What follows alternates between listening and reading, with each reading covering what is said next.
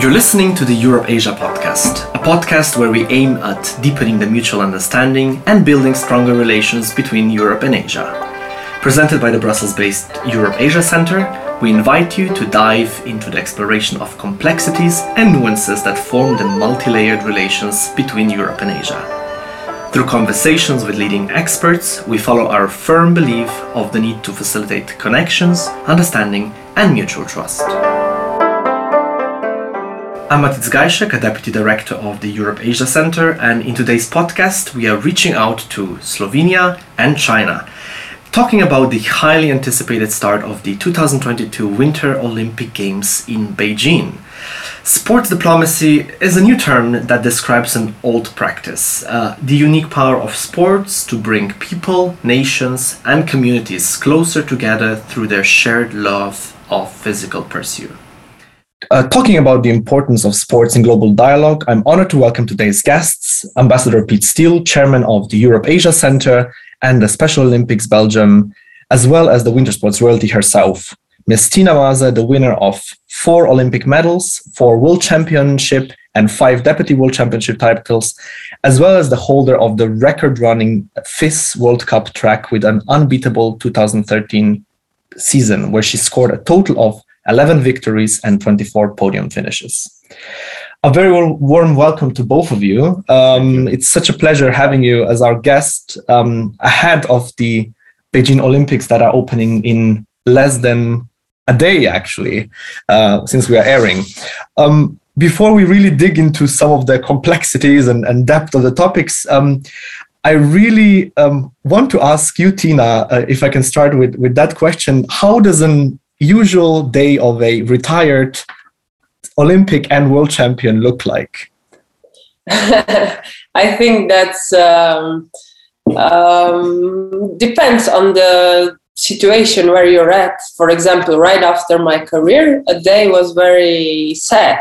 It was empty. It was no program going on. So I would say I had quite a year of difficulties to find myself, and luckily or not luckily, I programmed my trainings that way that when I finished my career, I would go to do studying. I would finish my studying degree and my last diploma writing. So it was a lot of computer work, which was never my favorite compared to the sports, but it's a must that you have to do when you are studying. So I would say I went directly from skiing intensity to the school studying, which helped me because at least you have some programs. So slowly I changed my program of living, of daily programming, and not so much sport, more different work. Of course, when you are a professional athlete, you train twice a day, and your head is just there and thinking how you will recover from training or from race, or you are analyzing yourself on every second. Probably you are never happy and you always want to achieve more, which is hard lifestyle. And I think when you stop this professional career, it can be much easier because you don't need to focus on every single moment that you live in and what move you do. Is this right? Is this not right? You simply live easier life. And sport from that point of view is very, it's hard because it's 24 hours a day. You are there and you are trying to improve yourself to be better athlete and person. So I said I've achieved this, and now I think when I will find a balance, I'm saying this because 100% deduction to sport is like, then I went probably to 10%, and then somehow slowly you go to 50, so you find your balance there. I cannot live without sport. I need to do sport. I need to move, and I need to be a sport person, but not so much as I was before. But it's not only physically, it's also mentally, I suppose, or both, you know. Yeah, I think it's the right word is both, because it's psychophysics It's we say psychophysic state. No, you don't say mental state. I think both together it's the right word, because psychology is you are becoming stronger if you're strong on the physics side. So it's like a pyramid that is growing or going down. So, but you didn't fall into the deep void.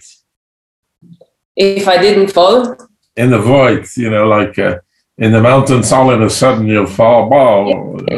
You can say it like that. It feels like that because you really go from 100% to zero. But you need to know that when you go down, where to stop. The bottom can go down, down. I've been more down than I was when I stopped career. I had some crisis between my career, and I know what depression means. I know where it can come. I know what it can lead to. But we are ourselves, and you can decide for yourself how much bottom you want to feel. And then when I felt that's enough, then I said, okay, now I need to move, do things that I like, find things that I like. And of course, then when, as a woman having a family, that's like for me a different world now, and it makes me happy every single day. So it's different. You have also physical scars, you know, because all your crashes maybe in the career. It's like a tennis player. No, luckily or not luckily, I don't think this is luck. I think this is like very a little bit of my nature, of my grandfather, of my mother, but it's a lot of work behind. I was never injured. Prevention was always really important part of our trainings. And I am also a person who doesn't like to risk. So being a downhiller and winning Olympic Games in downhill, for me, this was really huge because I was never born downhiller.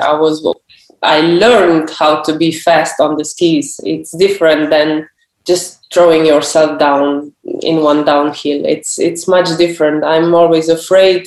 People have memories from me when I would just break before the jump, you know, because I was afraid. And I needed really a lot of time to become a downhiller. And I was never injured, I think, also of this complexity of things that I mentioned now. So no broken bodies, no broken bones. No broken bones. The only injury I had, it's pretty ridiculous. I had it when I was a kid while I was fishing. Tack. Because I fell down from the chair. You know this chair that has the camping chair. Legs. Camping chair. I would fall down back, and I had a pain here like for 3 days, and I said, something is wrong. Then they took me to the doctor, and they said I have a broken wrist. Yeah, a broken wrist. I mean, you gave quite a lot of interesting connotations for me to ask the follow-up question. Actually, you said, I mean, the genetic, you know, from your grandfather, from your mom. Then you said, I mean, also of course prevention, and now the story of broken wrist from childhood while fishing. What was actually your entry point into the winter sports? Do you maybe even have like a very vivid memory of your first experience on the skis?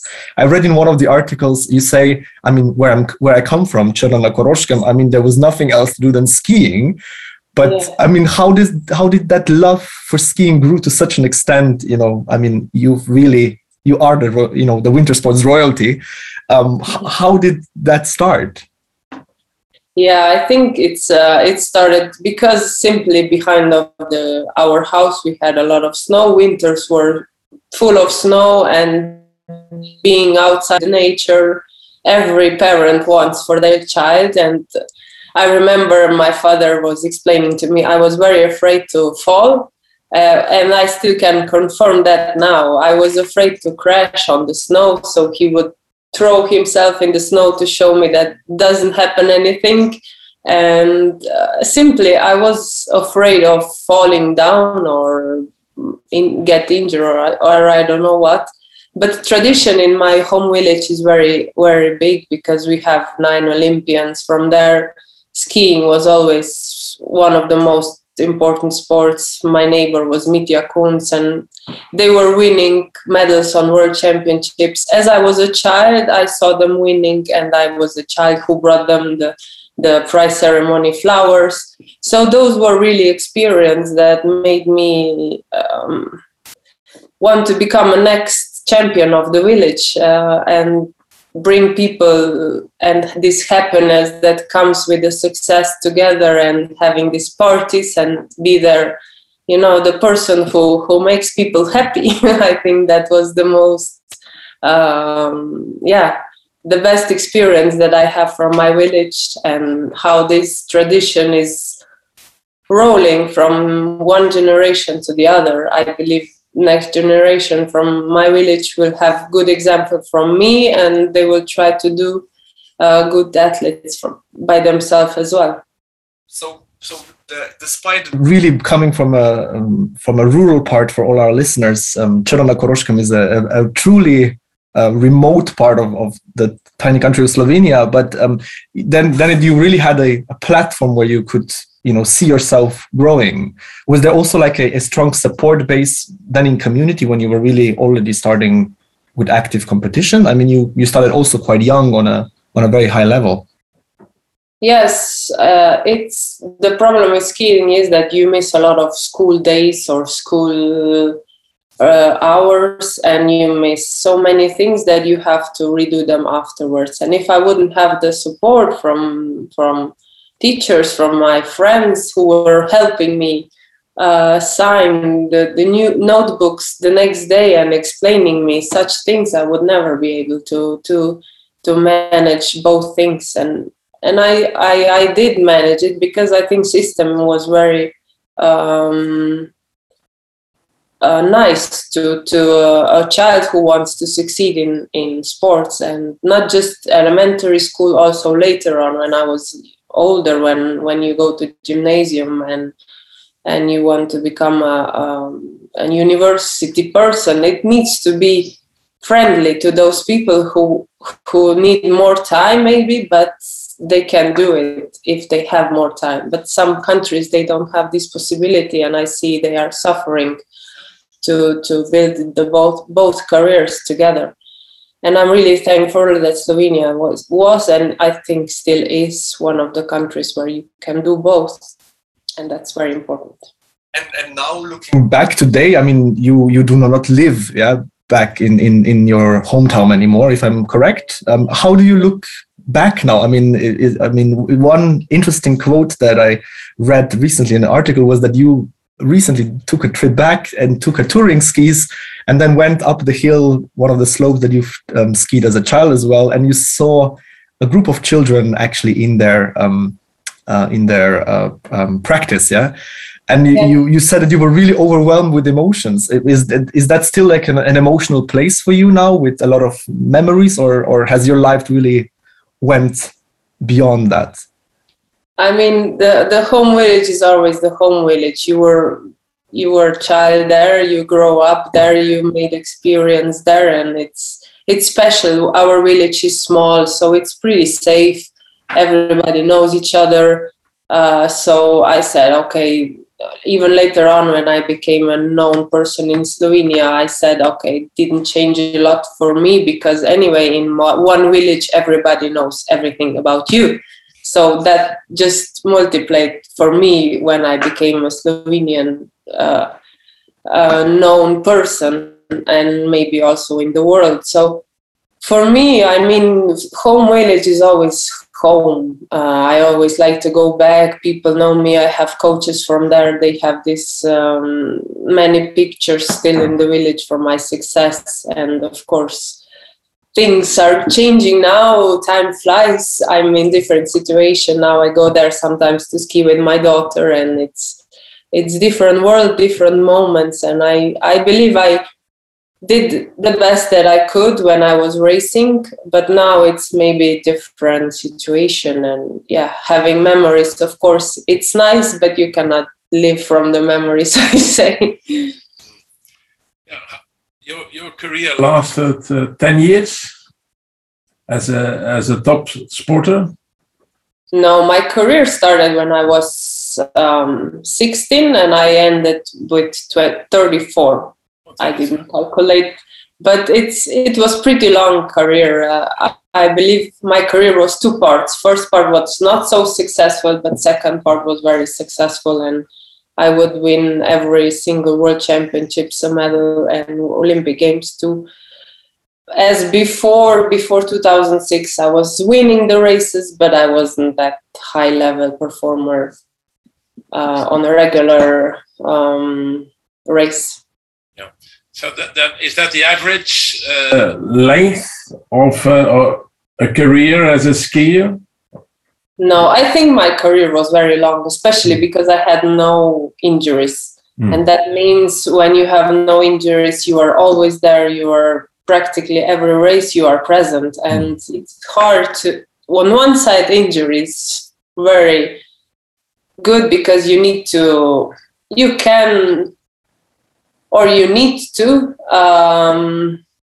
work on other things, and the racing is not priority anymore. So you focus on rehabilitation, you have time for other things. But for me, it was very difficult because I was always there and being motivated every single day. I was also doing all the events, all the races. It's very hard to be high motivated every single race. Yeah. And I believe my career was very long because of that. In some sports, tennis, you see now players until 40, even more than 40. You see like Nadal, who won, it's incredible that sports people at that high level, that they can remain in shape. It's incredible, but I think the sport has become so professional that thanks to that, I'm saying about physiotherapy, I'm saying about mental health, I'm saying about other coaches, it can bring you to high age and you can be very, very good performer. Of course, body is a body. When you are getting older, you need more time to recover. But if you're not injured, it's... I'm sorry. But if you are not injured, it's like it's easy. I think it's easy because especially for men, if they have a family, they can continue their sport. It's different for ladies because they need to make birth and to be a mom. It's different than to be a dad. But everything is possible, especially in sport that are not so risky. For example, tennis or athletics. Skiing is a little bit more tricky in terms to organize everything and do the trainings. With athletics, your child can play on the athletics field and you see them. Once you are skiing, you have to take a lift and you don't see them. So you need somebody to help. One of the points that you mentioned, talking about actually like two stages of career, one before the real breakthrough of consistent performance and high achievements, and the prior and after. Obviously you've climbed all the peaks that there is possible to climb in the winter sports, in skiing. How was your view, as a winner of now total of 4 Olympics? What did Olympic Games actually mean to you? Let's say in the first period, prior to 2006, as you said, and then post 2006, when you really skyrocketed with your consistency, with your performances, and really reaching the Olympics, Yeah, it has different aspects because once you go first time, it's different. You are all excited. You don't know what to expect.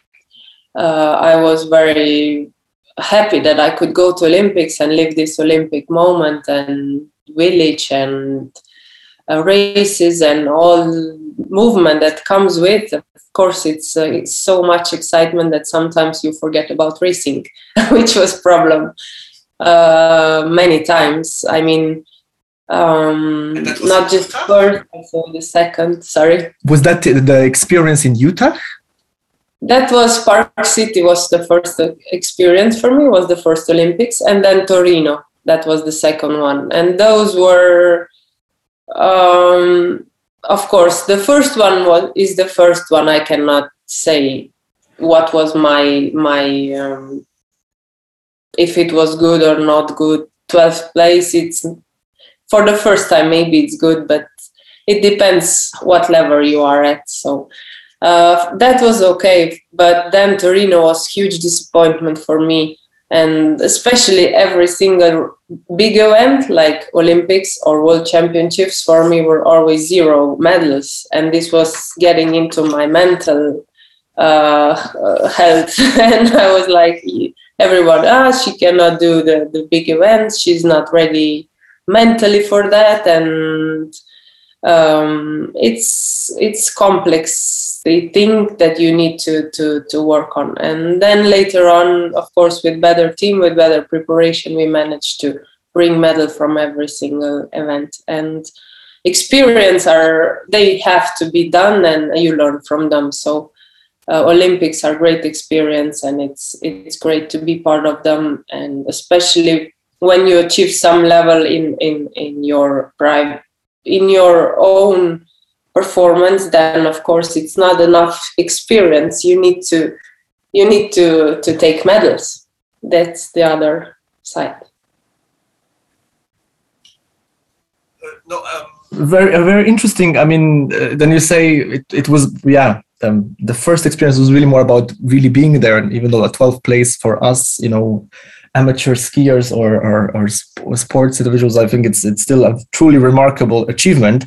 But was there also maybe Olympic Games, that's not only winter, not only as a participant, growing up, was the importance of achieving the Olympic medal, not necessarily only a gold, also kind of a value that was driving you, that was motivating you, from, let's say, a younger stage, as still a young skier that was, just starting with international competitions? I remember when I was in school, I would always design my notebook with Olympic circles. So my first, when you start to use, I don't know the name in English, when you start to use compass. This mathematics. Stilo, Stilo. What is that in English? That you draw circles, radius, and. So that was I think also the teacher, they said, okay, now it's time to design those for homework, and they were simply so special already. This architecture of the sign of Olympics is special. Then the tradition of Olympics, how long it is, how huge it is, how big movement this is, and it's the biggest event of the world. Everybody knows it. So being part of it, be able to participate is already a big success. But once you can take a medals, that's also another level. And being part of this, it's huge privilege and great way that you can develop your hobby from the beginning and becoming a true work that makes fun and professional at the same time. Yeah, Matic mentioned in the beginning that the chairman of Special Olympics Belgium, and I don't know if you are familiar with Special Olympics, we are part of the Olympic family, and it is not elite sport, but it's sport for people. We are using sports as a kind of a way to inclusion, to integrate people with an intellectual disability into society. And we also have winter games and we have summer games, not the same cycle as the Olympic Games. But I agree with you. I mean, this being part of the Olympic family and having medals is something incredibly important for personally. You can imagine for people with an intellectual disability, when they receive a medal, how proud they are and how happy they are, and they will, cherish the medal for their whole life. So I can imagine how you must feel when you are young and you receive a gold medal. So this is my experience. But I want to come back on the Olympic Games. And, you actually took part in 4 Olympic Games: Utah, Vancouver. Utah, Torino, Vancouver, and then Sochi, your last one. And they say that each Olympic game has a legacy. Can you say, if it is possible, what was Utah, as not personally for you, but for the Olympic movement? Utah, Torino, Vancouver, and Sochi. Is that possible? So what is what remains with you as something? Wow, I experienced that in Utah and the others. Yeah, I believe for me, talking about these 4 Olympics was the most, beside the Olympic Games, for me was the most special moment in Vancouver, because there I was the leader of all the nation. I was I was flag bearer as well.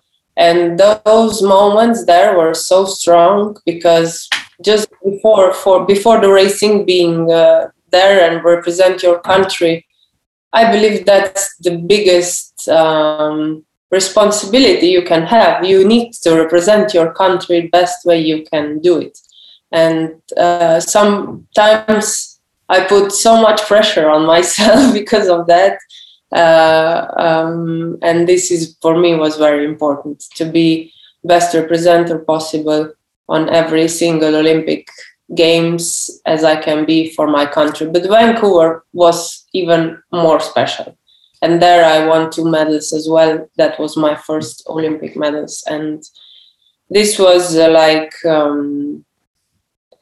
already the opening ceremony was for me dream come true, because it was so, I felt it so hard I felt it so strong into me, because it was like things that we really love, like Indians and orcas, ocean. We are very natural, very, I think also the medals were recycled of the material that are used, that can be used then in the second way. And it was so many great messages in these Olympic Games that I felt them really, really, really strong.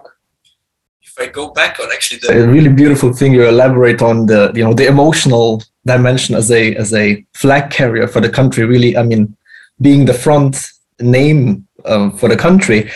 Obviously you are in Slovenia, without really any critical voice, we can claim that you are a national hero. And I mean, you still remain very highly popular, both with sport fans, which are very loyal to you, but you're really a household name in a single house almost, despite them liking or not liking the sports. How does it actually also feel then, being sort of a national sports ambassador? Because you are, in a way, you have been, while being an active athlete, you've been a national, in a way, sports ambassador, and now you still continue being an, ambassador for the country. Yeah, it's a responsibility. I feel responsible to do my best, to be my best, to share good stories with people, and to be a positive person that brings happiness into the lives. I believe this is very important, because we all have troubles in the day, and you don't want to listen to somebody who has troubles on the other side. And I believe this helps a lot. Sport can bring a lot of happiness, and it's a privilege to make people happy from sport aspect. And talking about Special Olympics, my village is also we have a huge center of this child, and we were growing up together with them, and I remember their happiness as well. When I was winning, they would always come to these parties, because my village wanted to organize me a party afterwards, after every single win in World Cup. But this was so much then that it was not possible, and they did at the end won. And every time that this child with special needs, they came there, they have this special way of emotional outgoing, which is so spontaneous and so nice. So I know what difficulties are they going through, because we were growing up together. I believe for them it's the same important as for one normal athlete that goes to Olympic Games. I mean, really interesting picture that you kind of portray on the other side, yeah, of the, as you say, with the village trying to organize a party, and then you winning almost too much all the organizational capacity. Actually, I mean, and that opens a very interesting point for me to ask another question. You gave an interview for an Austrian TV station reflecting on this dynamics of obviously world championship, but also Olympic movement being a very competitive environment on one hand, and on the other hand, there's also always an opportunity to form friendships. And you, in that interview, actually, you speak with Anna Weitel, who now married Weitel, who even post-career really remains, I mean, a very, very close friend of yours. And on the other hand, I mean, we've read stories about throughout the competition, you had a very competitive attitude with the American skier Lindsey Vonn. And there was even a famous quote of your husband now, who I think said that he put her picture on your fridge to kind of irritate you and gear you even more.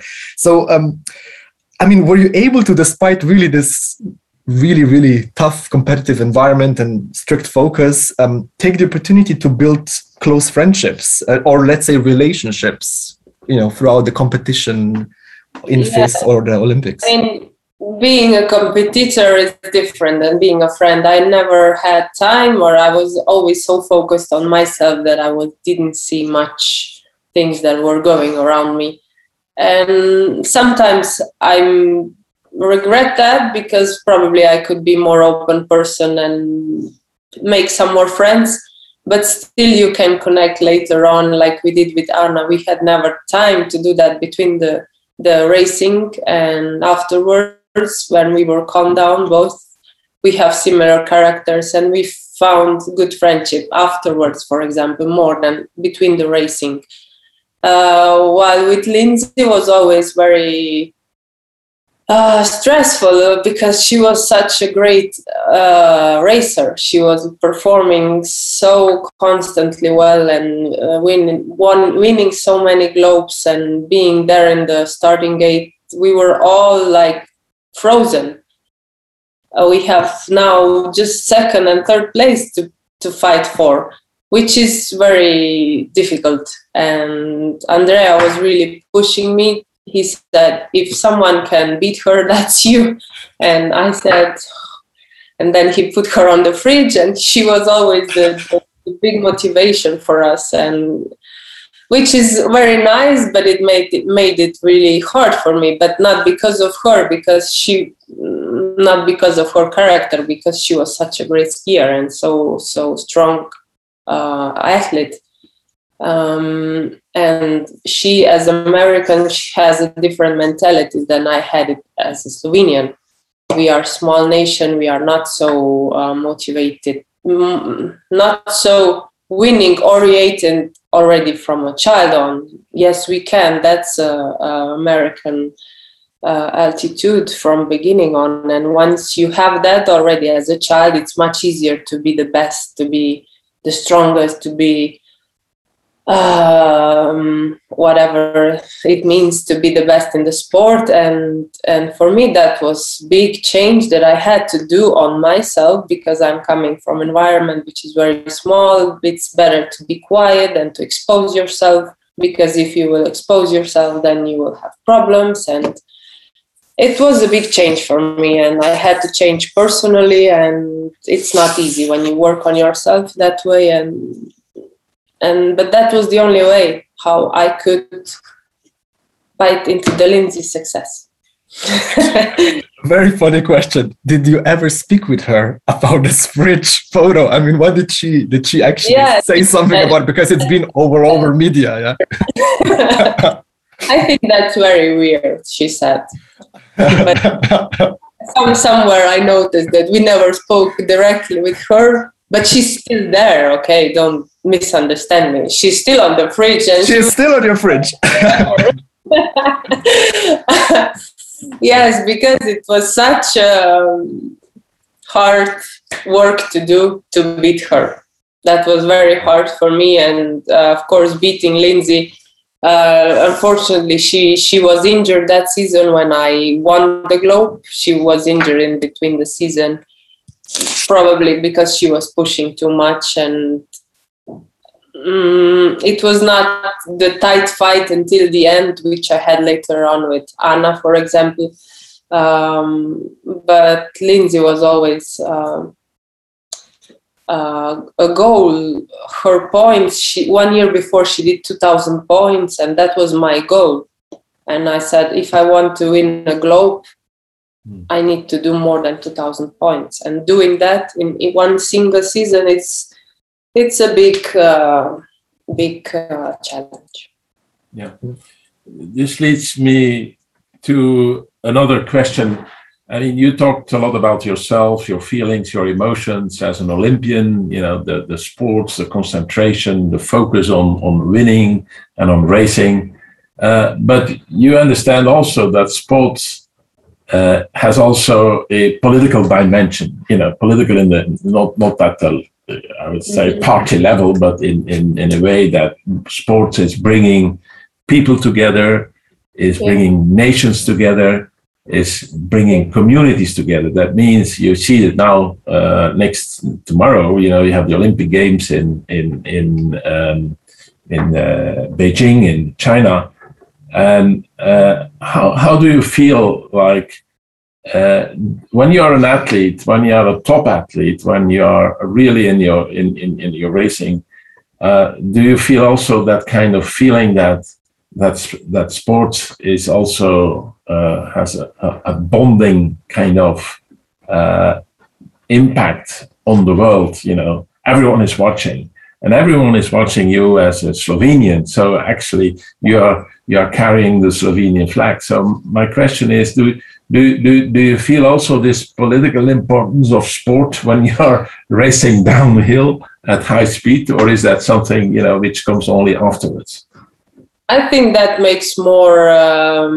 It brings you to those knowledge while opening ceremony, while medal ceremony. That's more important than while you are racing, because while you are racing, you should not think about that. You should focus on yourself, on your performance, and less you think, unfortunately, better it is. But the sport is like that while you are performing. But this political and nations coming together, it's huge, because of course you feel it, especially on opening ceremonies, when you see all those nations, when you see different nations that don't practice your sport and they try to do it. For example, for me in Sochi was very amazing watching violinist. Now I will not. I'm losing her name. Oh my God! She was racing for Thailand. This musician. It's not coming her name. But anyway, she was never skiing. I mean, she tried to practice this sport. She was always in the music, and then living in Switzerland, probably she learned how to ski later on. And anyway, she came to Olympics and participated for Thailand. And I remember she had huge, I had 20 seconds of advantage probably because I was winning and she was probably the last person. But it's different segment of such event as Olympic is, and this can happen only there. I have a friend, Hubertus, who is racing for Mexico. He did like 6 Olympic Games, and it has different message, of course, than ones that maybe I am representing as a typical, maybe professional skier. There are also people on Olympics that are not professional, but they bring so much message into Olympics, and this community is great because of them too. And this message that you're talking about, I mean, you are still nowadays, as I think I mentioned before, you are actually an ambassador for the Slovenian Tourist Board, as a sort of a sports ambassador for the country. Is there also other really, projects that you continue evolving on developing maybe that are connected to to, let's say, creating dialogue through sports? Yeah, I mean, working in Switzerland for Swiss brand for skis, it's already a big challenge for me, because every nation sees their nation heroes first. And when you are working as an external personality that's not Swiss, it's difficult sometimes because your mentality is different, because every nation has their heroes. And of course, national segment is important, but to do this communication between lands, it's very important, I believe, because every single culture has some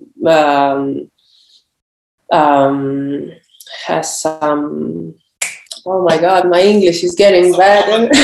Common denominators, probably. I think that's what you're trying to. Some good things, and it has some bad things. So yeah. I believe we can learn from each other a lot. I believe Slovenians we are great to work, to be good workers, to be quiet sometimes when it's needed and work. Italians are not able to stay quiet and work. They talk, but they have a good thing that they know how to rest, which we don't have as a Slovenians. I'm talking this because we have a family business on a daily basis. I'm a Slovenian. My partner is Italian. And I think this is very interesting because we can learn from each other. He learned how to stay quiet sometimes and work. And I learned how to rest, because the rest is it brings better quality afterwards. And if you only work, it's no quality at the end. And you need to, in sport, I need to learn that. And I believe also with Swiss or with Belgium, we can, it's many things that you can learn between different lands to be better in the world. Yeah. Did you actually? I mean, an interesting question, because you mentioned your husband now. Did you actually? I mean, he was also. You were working together as a team, yeah. But did the skiing in a way bring you together? Is that how, let's say, the personal side also started? Yeah, we known each other in year 2000. I was very young. He was at that time a coach of the team, especially on physical preparation. But that time we were not together. This was the beginning when we knew each other. He was in the team as a coach. But I have to say that when he arrived, it arrived also my first victory in the World Cup. At that age was very great to be able to win in the World Cup, especially in Sölden in Austria, where this hill was very, very difficult one. And he really knows methodically how to bring an athlete to a high performance on the day you need it. The Olympics are next week, so they need to be now in the shape, not 2 weeks after. That's the hardest part in sports, to know how to build the high performance. Yeah, and obviously, I mean, the sporting world has unfortunately also fall under the constraint of the recent developments that we've seen in with COVID in the last 2 years almost. Do you also see, I mean, there is a natural evolution in any discipline, including sports, but of course COVID has exaggerated that. Do you see there will be also any long-standing impact, or let's say changes that will remain post COVID period now in the winter sports? Yeah, I believe this situation is not making it easy for no one. I hear different stories from the athletes, from the people that are traveling, how many issues they have to just go there, not to program your performance. Of course, we are one person, and if your focus needs to be on are you positive, are you negative, can I go, can I not go, what will happen, it's very confusing, and you cannot, I think this will have an impact on the people in terms of living the day, because you cannot visualize now for 10 days in advance. For example, it can happen, you cannot do the race. And this is so hard. I cannot imagine this, how it must be for some people going through this. It's like very hard moments, I think, for everyone. Yeah. So maybe, I mean, as you say, like the momentum that basically you find out that 10 days, meaning my next planned, I mean, already kind of pre-programmed plan in my head that I am competing, I'm doing this race is out of the window. Is this also going to change the relationship? For example, like Olympic Games, there's, there's been quite a few names that unfortunately will not be able to compete, will not able to travel due to, infection.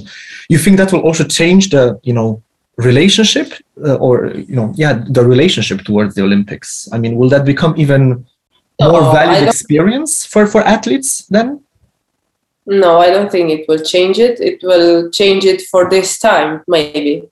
For this moment. I believe next year we will think differently and things will change, and this will be seen different way as it is now, and I hope it will not have impact on the long term. Yeah. Because Olympics are Olympics. If we have as a society need to deal with this situation, I think we can deal with them, but I don't think it will have an impact on the normality which we know. Yeah. Are you going to watch the Olympic Games in Beijing? If I will watch, of course. I'm already nervous because I see some of the athletes are positive and they are locked down in the hotels and spin bike to do. And then I'm thinking, oh my God, if they will heal themselves and they can race, they will go out from the hotel as, these racing horses that are going crazy afterwards. And I think this on one side will have a good impact on them because they will be even more motivated. But they need to go out of the hotel first. That's the problem. Yeah. But of course, safety first. That's what we have to, maybe encounter, unfortunately. One of the things that you mentioned at the beginning already, and I thought was very interesting, that you said, I mean, you also actually you always try to combine still your education, apart from really, focusing on building such an extraordinary career. And now, I mean, you are educated in pedagogics, if I'm not mistaken. How, I mean, is there also a connection, I mean, a global connection between this mindset of a top athlete that you as a, let's say, if you would actually, really go into practice, that you could convey to, let's say, future generations or even, let's say, top leaders, you as a top athlete that have really been on the top of the game, what kind of skills or even a thinking process you would actually convey to other leaders in the field? I mean, it's different world. The sport is great because it has no opinion. It has no. It's time, and you have to work on yourself, on your psychophysical strength on a daily basis. And I believe in leadership. It's different because people need to have opinions, need to have different skills than you need them in the sport. Of course, sport can help. And if you are psychophysically strong, then you can be strong also on performances like leadership or different kind of things that people are doing as a leaders or politics or whatever segment. It doesn't matter. Stronger you are as a person in psychophysical state, better you can perform, I believe, in every single aspect. So I would say this is one side that I would suggest. And the other thing is maybe never being happy is the lifestyle I was living. I was never happy. I was always looking for things that were not going right and make them better. And that's a hard lifestyle, and you get very annoying, and you get very annoying to yourself at the end because you cannot always dream for something that's wrong. Sometimes it needs to be all okay too, and it's fine if it's all okay. But once you need to achieve such a high level in sports, I was convinced that if I will be never happy, this will bring me to a lot of success. But was that a mentality that was maybe a part of a cultural background, like, let's say Slovenian mentality a bit, or is this really the competitive drive? Yeah, it's a way you find somehow, but I think it has a lot to do with mentality of a nation. Sorry. It has. We have different approach to living, and as Americans do, or as Italians do, it's different style of living, because nature pushes you to live that way. Our lives in mountains are not easy, and you need to always stream for something, or you have always need to do something, because we don't have conditions like they have them in Hawaii, where you don't need to do anything and you can live from anything, because fishes are almost jumping onto your boat, and the sun is so strong that the vegetables are blooming, and you don't need to work so much. And in Slovenia was always work, because if you will work, then you will have success. And I don't know what's wrong, what's right. That's the way how we live. You mentioned a lot of, also in several articles, you speak a lot about your really love for nature, and that being kind of such a predominant thing. But there's also one passion that I've noticed, I've read a little bit about, and that is music, actually.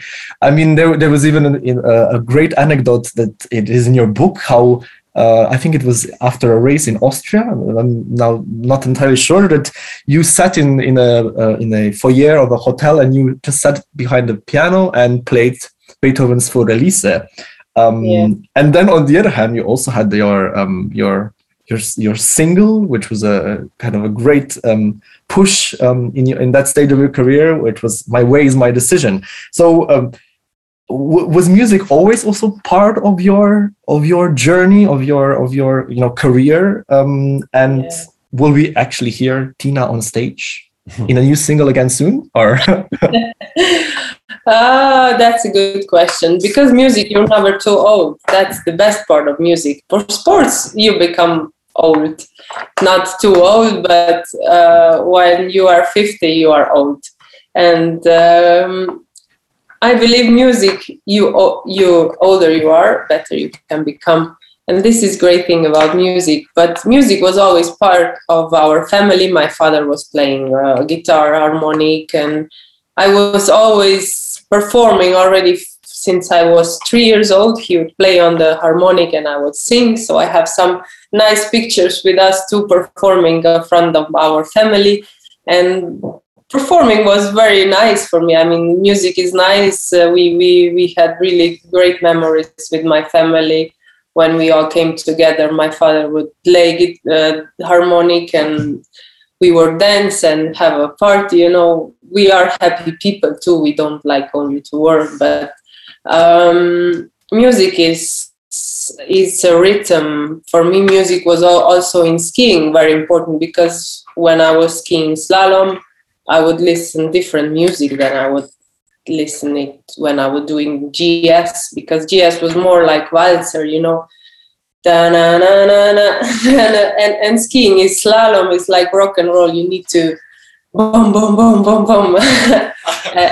and downhill was like hard rock for me, and it was like different approaches for different disciplines. So we can expect a specially exclusively curated playlist by Tina Maze for different disciplines. We'll see. And then we found out a new version of, because I was saying slalom is rock and roll,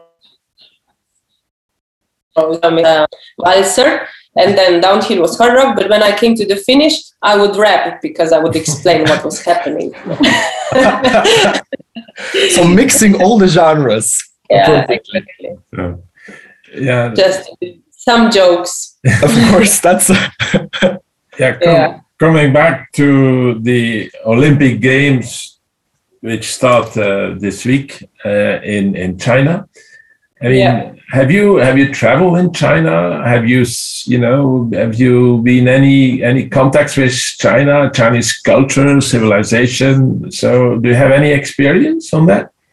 Unfortunately not, but I was supposed to go there for previous Olympics, and I was pregnant, so I couldn't go. I would love to go to Japan too. I've never been on that side of the world, and it's really one undiscovered world for me. I have a lot of information how the snow is. It's very cold now, but once you're not there, you don't know much. So I really don't know the culture that well, and maybe someday. And China, of course, is a newcomer in winter sports. Although there is certainly snow enough, but it's not like in Europe or in America or in the Nordic countries or in the Alps. It's very different. So do you think the legacy of those games will be important for winter sports in general in the future?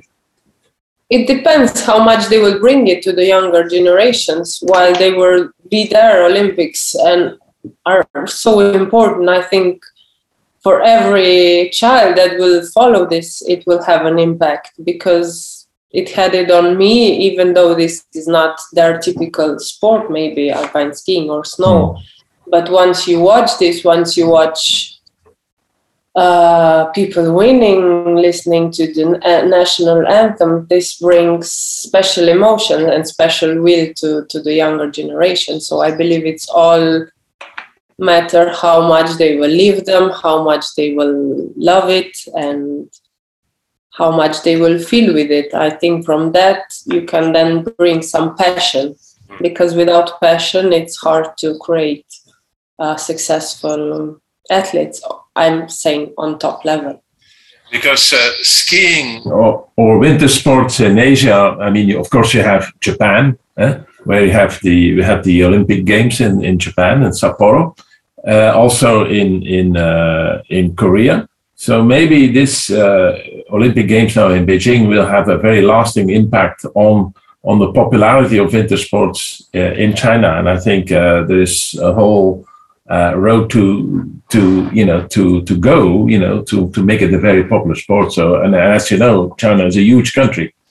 Yeah, exactly. I think they have so many potentials, so many good, because you can develop every sport if they have a basis good.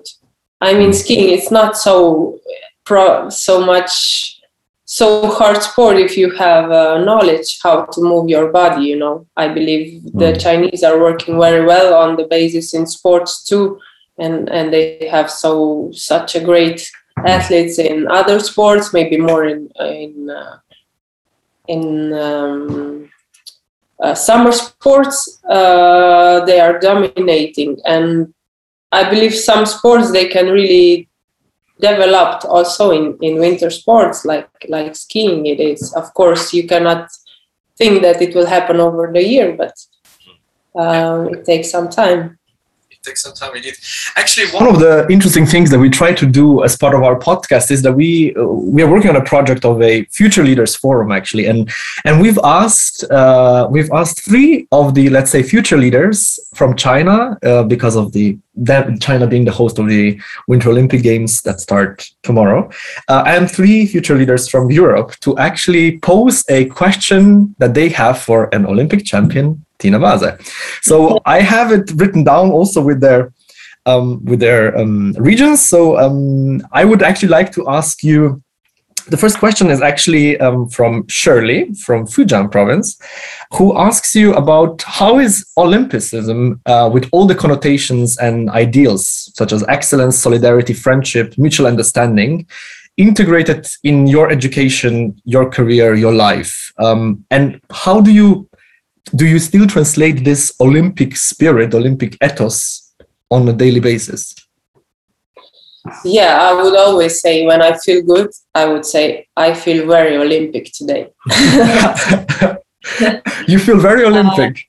This is very, it's like part of us, part of our days, part of our lives. I remember this bobsled group that was making this sentence in the movies. I feel very Olympic today. You don't. I probably you've seen them, and it's such a strong moment for them, being from Jamaica, doing this bobsled race, and it was for me very important to see that movie and to have this Olympic movie in my head. So I would always say when I feel good, I'll say I feel very Olympic today. And of course, all the movement with that comes with Olympics is it's like now I can say it's like normal to me. Because I won the Olympics, I've been there 4 times, I know how it goes, I know many things, I've seen many things, and being a flag bearer as well was special honor for me.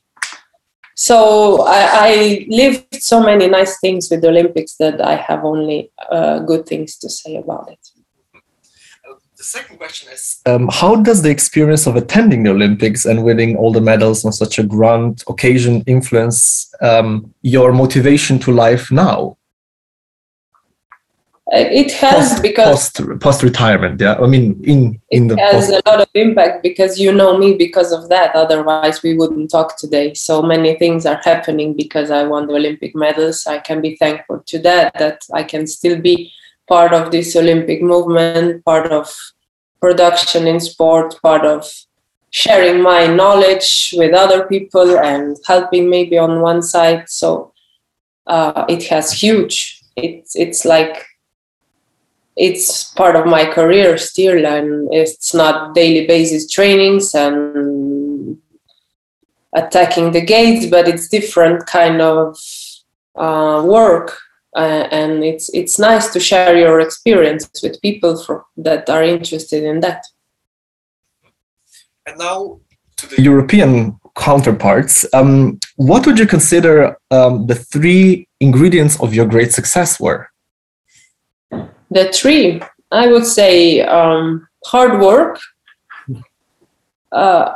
talent, and good team, which is not 3 things, but it was 5 people.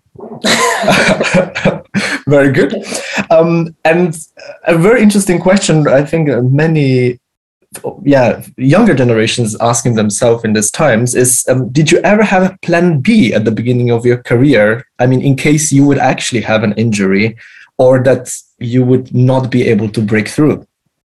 Of course. But probably I'm one of the few that had, I mean, I was always had a B plan. I was always studying with it, which I mentioned before. It's not easy. Not every country is for that organized, and systems are sometimes hard to do university with sports. But I somehow managed to do both. So in case I would get injured, I would probably teach in the school kids. So I would have a work. I would finish this university, which I finished anyway. So I'm happy I could do both things quite successfully. Yeah. And the very last question is also, I think, very much themed in the spirit of future generations. How did you combine your private life and interests with your career? You started very young, already on a high professional level. And then how did actually your normal life look like? I mean, you probably had interest in parties, meeting friends.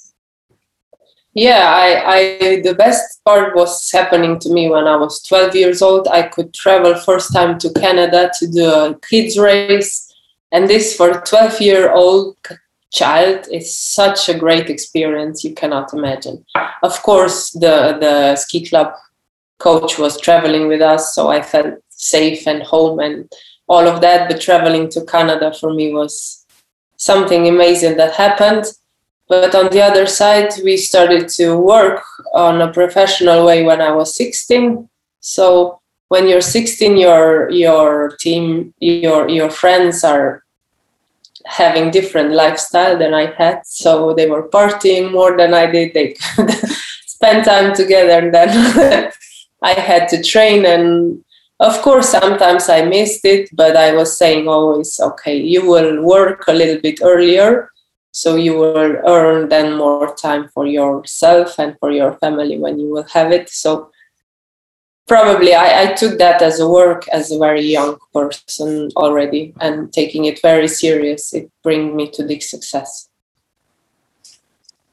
I think we are nearly at the end of our very interesting discussion, and maybe a last question.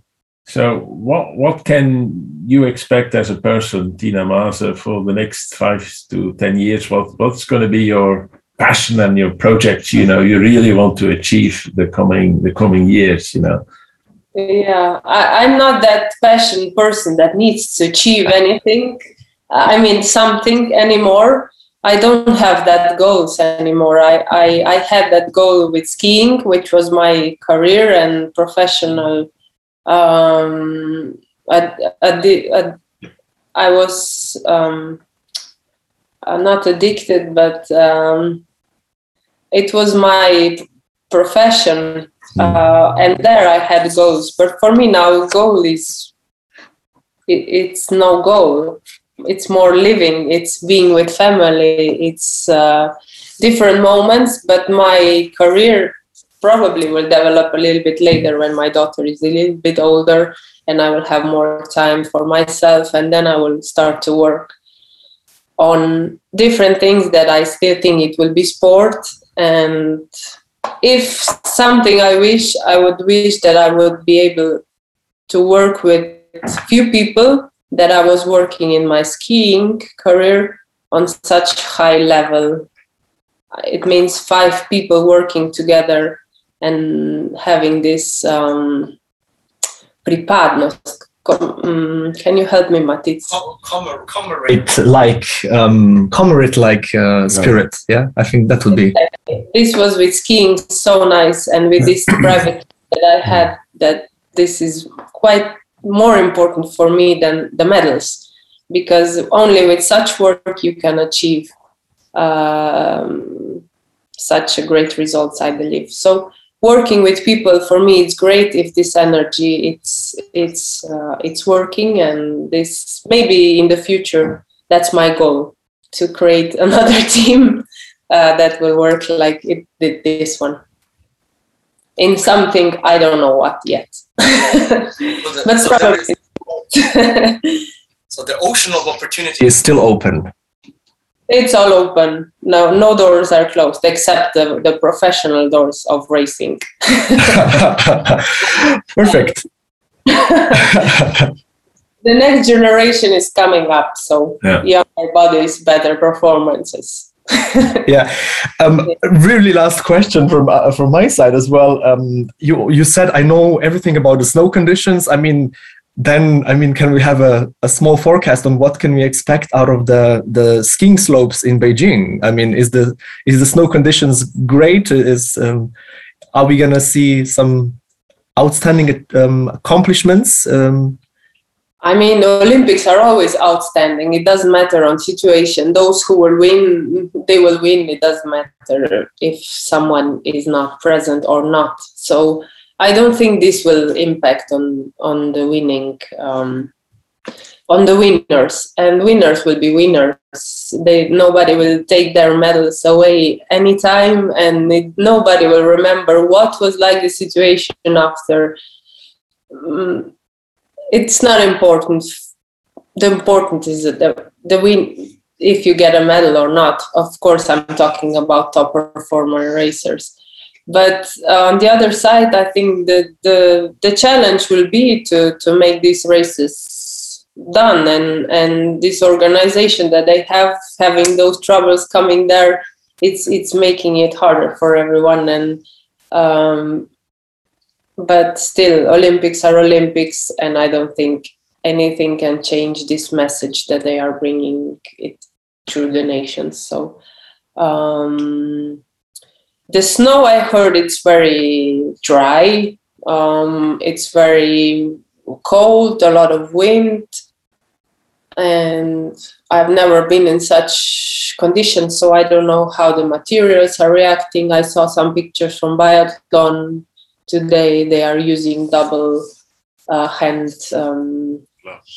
gloves, and they need to protect themselves. Of course, with skiing, if it's cold, if it's -30 and you ski down and downhill, sometimes we protect our skin in order not to burn them, and there are different strategies. Winter is winter. We need snow. Snow is white.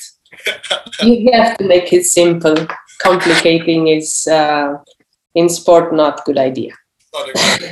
But I think it was a tremendously good idea to have you as our guest in our podcast to dive a bit deeper on, your personal journey as well as really the meaning of, Olympic spirit, which I think we really managed to convey through this conversation. So I would really once again like to thank both of you. Thank you so much, Tina Maze, for your time, for your experiences, which are, really a learning momentum for many people.